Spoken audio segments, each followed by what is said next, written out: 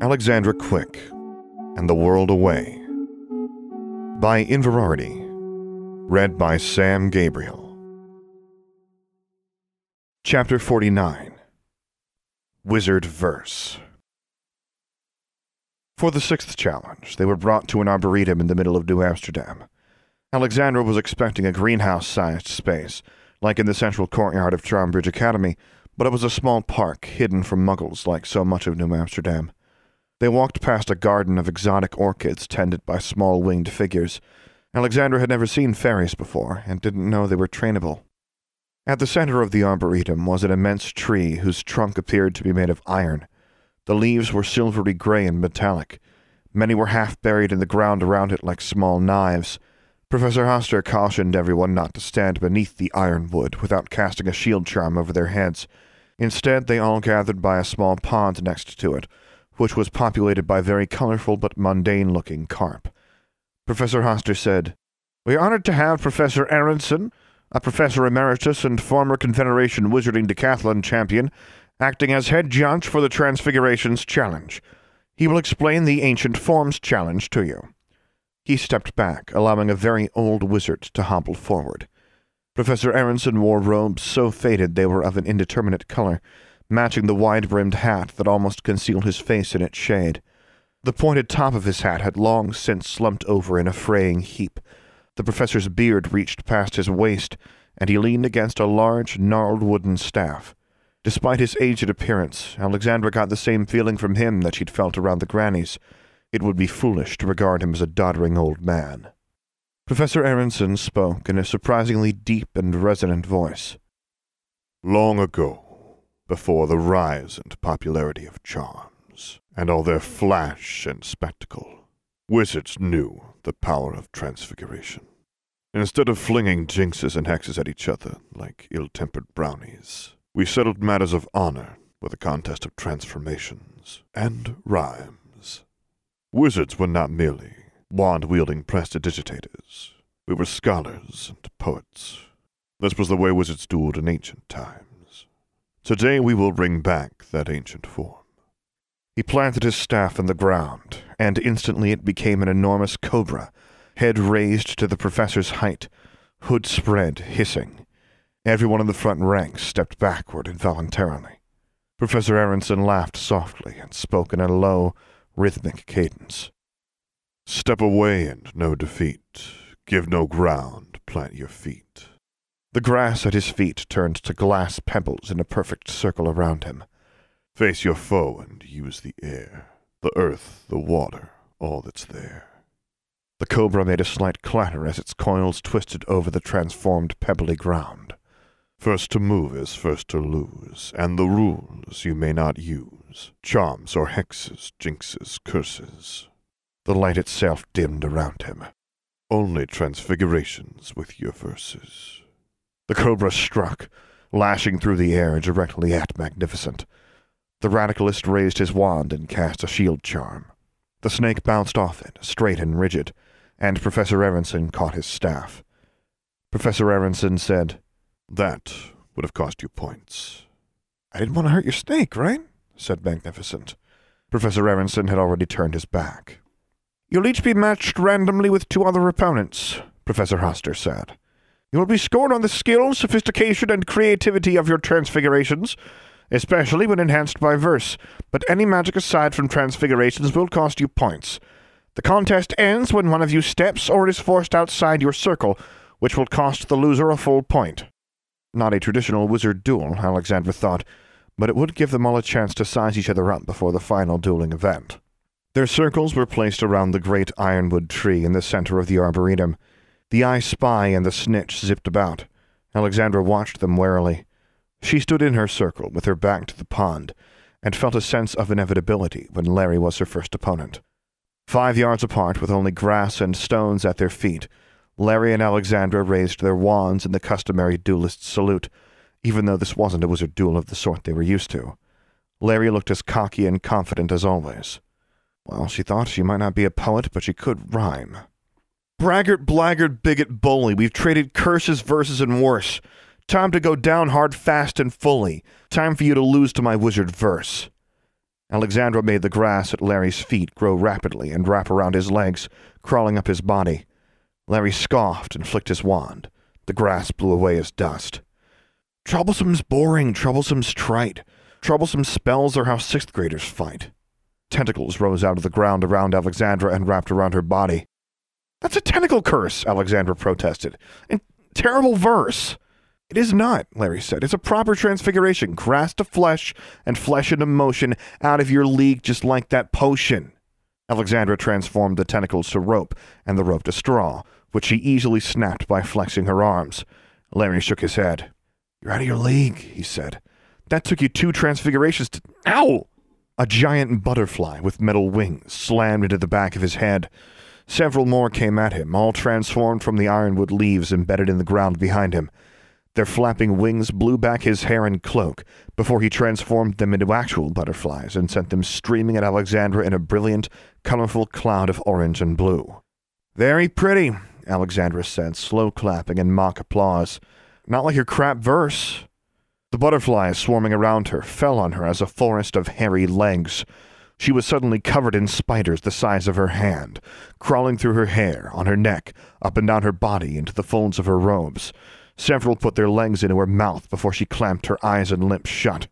She ignored the spiders, though it wasn't easy. The sensation of many legs scurrying over her body was definitely unsettling. But she didn't act aggressively, and none of them bit her. She concentrated on the stone she could still visualize on the ground at Larry's feet, and heard him yell and curse. She transformed the spiders to falling leaves and opened her eyes. Larry was shaking silver ball bearings out of his robes, but he looked furious. Some of the giant stinging ants she'd created had bitten him before he transformed them. Gotten sneakier, Larry said. Thank you, Alexandra replied. It wasn't a compliment. The ball bearings turned to little metal spiders with enormously long, spindly legs, scurrying across the grounds toward her. She scoffed. Again with the spiders, you're such a dull boy. You think you can scare me with these little toys? I'll scream like a girl and then run away? Have your spiders back, transfigured my way. Alexandra melted the spiders into puddles of mercury, and sent the mercury sloshing back toward him. And you called my verse crap, Larry said. She was working on a transfiguration back to living matter. Going directly from liquid metals to animals should be worth a lot of points, she thought, when darkness closed around her. She was yanked off her feet and found herself enveloped in something slick, wet, and slimy. She was being smothered. She couldn't visualize what it was that had engulfed her. With no other choice, she apparated back to the dueling circle. Match to Lawrence Elbow, said one of the judges, who was standing a few yards away. Alexandra heard a smattering of applause. Her robes were damp, and she smelled like the bottom of a fish tank. She turned around where the ripples in the pond behind her had not yet subsided. Larry smiled. Since you like attacks from behind. While she glowered, he said, I'm not a poet, no rhymes to rehearse. I'm sure your mother's proud of your doggerel verse. Call me dull 'cause you're so clever, always full of ruses, troublesome brags, but troublesome loses. He offered her another mocking salute as he walked on to his next match.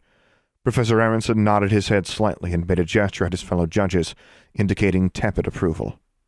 Alexandra gritted her teeth angrily, then cursed under her breath as her next opponent stepped into the circle Larry had just vacated. It was Harriet Isengrim. That was marvelous, Harriet said. Dirty little witch, sneaky like a fly, almost swallowed by a fish. Why ever won't you die? The pebbles bounced around Alexandra, higher and higher, growing in size, until she was being pelted with rocks the size of her fist. She began exploding them with bursting transformations into popcorn, which soon piled around the ground to ankle height, while wondering how Harriet's verse had not only transformed the stones, but animated them. But Harriet was already weaving her wand back and forth and chanting again, Fire and water, oily and black, for this bastard daughter he'll never take back. What? Alexandra exclaimed, and then water sloshed all around her feet. She turned her head to see that it had overflowed the banks of the pond to flood across the grass to her, just before she smelled the scent of oil. With a roar it ignited. Harriet had turned water into oil and somehow transformed the air into an accelerant to ignite it. But Alexandra, registering Harriet's words, immediately transformed the fire to flickering blue flames of cold. Nice rhymes, Alexandra said. I can do that. She smiled, and her eyes were like fire. 3 little witches, brave as can be. All the courage in the world when it's 1 to 3. But when the fight's a fair one, they all leave on their knees. Now you got no friends, you bitch. Now it's you and me." The air around Harriet boiled and turned blue, and as Harriet choked on the acrid fumes, smoky fingers materialized out of the miasma and clamped around her neck. "You want dark?" Alexandra said. "I can go dark." Only then did she look up and see Mr. Mudd's eye spy hovering directly above her, staring with its unblinking, dilated pupil. "Well," she thought, "I can't wait to see the headline for this one." Harriet snarled as the smoke dissipated into mist. "We all know that blood is true, but why did he abandon you? Not like your sisters who have names and more. Maybe your mother was just some random whore." A whirring sound was Alexandra's only warning before a swarm of metallic wasps came hurtling at her. Harriet had used the ironwood leaves, just as Alexandra had to attack Larry, but Harriet's animated creations were far deadlier. Fast, with impaling proboscises and knife-like wings, they zoomed at her with lethal speed. Neither of their verses were enhancing their transfigurations now. They were just taunting each other. Maybe that was how these duels usually ended, with jarring rhymes and couplets meant to insult and provoke. Alexandra turned the wasps into jelly donuts, the only inspiration that came to mind. They smacked wetly into her, splattering sticky syrup everywhere. She doubted she'd get a lot of points on creativity for that. She probably wouldn't get many points for this either, but she was angry. "You made this about our paters. I don't care about his name. You're just another petty hater. I didn't ask for all this fame. But since you went there, I can smile while you sneer. My old man may be dark and wanted, but that's not the reason you're so haunted. Your dad's just a flattened smear." Alexandra smiled cruelly at the raging transformation that twisted Harriet's features, but the moment of dark, vicious satisfaction was followed by just a teeny bit of guilt. That was definitely not what Magnificent would call righteous. Alexandra would hear about it from Anna later, she was certain. But she started it with the goading and the... Alexandra had been readying another transformation, something like grass into spears, stabbing upward to impale Harriet. But she hesitated, still holding back, even though Harriet wasn't. And then she realized that Harriet's transformation was literal, and it was ongoing. The blonde witch's face extended, her nose became a long, snarling snout, and her lips peeled back.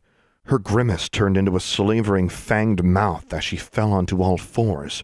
Just before she released her wand from a hand that had turned into a hairy, clawed paw, her robes whipped away from her body. "Wow," Alexandra said. She gestured with her wand, performing a different transformation instead. Dark green tufts sprouted from the grass around her pebble circle. Harriet and Grimm crouched, and then leaped at Alexandra, covering the distance between their circles in an instant. Alexandra almost sprang the spear trap on her. The hesitation nearly cost her life, as the wolf that Harriet had become fell on her and tried to clamp its jaws around her throat. Alexandra turned the collar of her robe into iron instead, and Harriet's teeth clamped onto hard metal.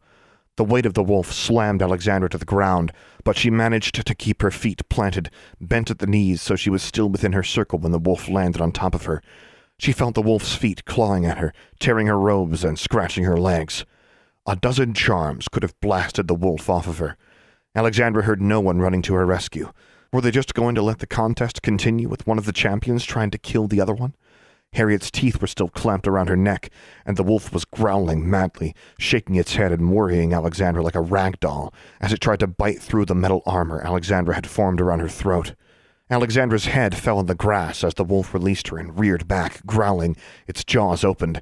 Alexandra kicked hard, and the wolf made a startled grunt and rolled away from her, then immediately growled in fury and pounced back onto her. Alexandra pressed the popcorn, still lying on the ground around them, into her ears. This sight must have seemed so strange that, even as a wolf, Harriet paused and cocked her head quizzically. While Alexandra grabbed at the grass just beyond the pebbles, Harriet opened her jaws and lunged at Alexandra's face. Alexandra managed to get her other arm in the way, but wasn't fast enough to turn her sleeve into metal this time. The wolf's jaws clamped down, and Alexandra screamed in pain as hot blood spurted over her face and chest. She didn't hear her own scream, however, as she had already transformed the popcorn into wax. Nor did she hear the scream of the ugly little thing she'd pulled out of the ground, but Harriet did. The wolf's eyes went wide, showing whites, and then it fell over. Alexandra immediately slammed the squirming thing in her hand into the ground, throwing up a shower of pebbles, and then she pointed her wand and cast another transfiguration. It became a blackened, slimy carrot. Alexandra lay back on the pebbles, covered with slime, drool, jelly, something fishy, and her own blood, and nearly blacked out as people finally came running over. She didn't hear their footsteps or their voices, but she saw Professor Hoster and Richard Respire both leaning over her. Professor Aronson was there too, and the Majokai judge, so maybe they wouldn't just kill her. She closed her eyes, pressed her good hand over her torn forearm, and waited for whatever would happen next. "You created a mandrake and used it to try to kill your opponent," the Majokai judge said. "Actually, I uncreated it to keep from killing her," Alexandra said. She had been allowed to sit on a stone wall at the edge of the pond while a healer applied salves and bandages to her badly torn forearm. Alexandra kept casting a glance back at the calm waters of the pond, even though she saw only orange and white carp swimming there now. "It was still a dangerous piece of dark magic," Governor General Huckstein said. All the judges had gathered, now that the other matches had finished. Professor Hoster cleared his throat. "With respect, Governor General, mandrakes are not formally classified as dark creatures. While it's true they are used in many dark arts recipes and conjurations, Miss Quick did not technically violate any rules." "And Harriet Isengrim did," said Professor Aronson. "A pity. These two witches produced some of the better verses, amateurish though they were." Harriet sat some distance away, surrounded by New Amsterdam faculty. She glared at Alexandra and wiped blood from her mouth with a handkerchief. "Yes, well, Miss Isengrim must unfortunately be eliminated. Attempting to outright murder another competitor is grounds for disqualification, and sadly, that means New Amsterdam no longer has a champion in this junior wizarding decathlon." The I Spy and the Snitch both hovered right over Archibald Mudd's head, so Alexandra suspected Professor Hoster's announcement was made for the audience's benefit more than anything else. "A shame," Professor Hoster went on. "Becoming an Anamorphmagus at such a young age shows that she is clearly one of the most talented witches of her generation." This was almost more than Alexandra could stand. She had been vilified and set up from the beginning, and now that covert murder attempts had become open murder attempts, her would-be murderer was the one getting praised. She raised her voice over Professor Hoster's and said, "She still lost." All of the judges glared at her so sternly that Alexandra might have flinched if she weren't already wincing in pain from nearly having her arm bitten off. "I enjoyed your contest, Miss Quick," said Professor Aronson. "Your cant showed a proper appreciation for classical form, though your rhymes did meander into doggerel verse. For your age, it was impressive improvisation. A little vulgar, though." "It was vicious taunting," said Governor General Huckstein. His glare would have struck Alexandra dead on the spot if the evil eye were real. "She mocked Miss Isengrim's dead father, slain by the enemy." Alexandra said, "With all due respect, Governor General, I'm sure you missed the part before that, where she called my mother a whore." "Ah," Huckstein smiled unsmilingly. "So your excuse is she started it. And because of that, you degraded this contest with an exchange of juvenile barbs and insults. You must have thought you were back at Charmbridge, where evidently this sort of behavior was mollycoddled, and not competing in a national wizard's challenge, representing the Ozarkers as their champion." "Certainly neither witch displayed much dignity or sportsmanship," Professor Hoster said. "However, we cannot disqualify Miss Quick, nor retract Miss Isengrim's disqualification." He paused. And that was some inspired transfiguration. End of chapter 49. For the full text of this and other stories, as well as news and updates about Alexandra Quick, visit inverarity.livejournal.com. For more information about this podcast, visit samgabrielvo.com/Alexandra Quick. I am also easy to find on the Alexandra Quick subreddit and Discord server, where you can hear me record episodes live. Troublesome, composed by Dr. James Benighoff. Charmbridge, composed and performed by Tyler Parsons. If you have enjoyed this podcast, please take a moment to leave a review on iTunes or whichever podcast service you prefer. And finally, as always, thank you for listening.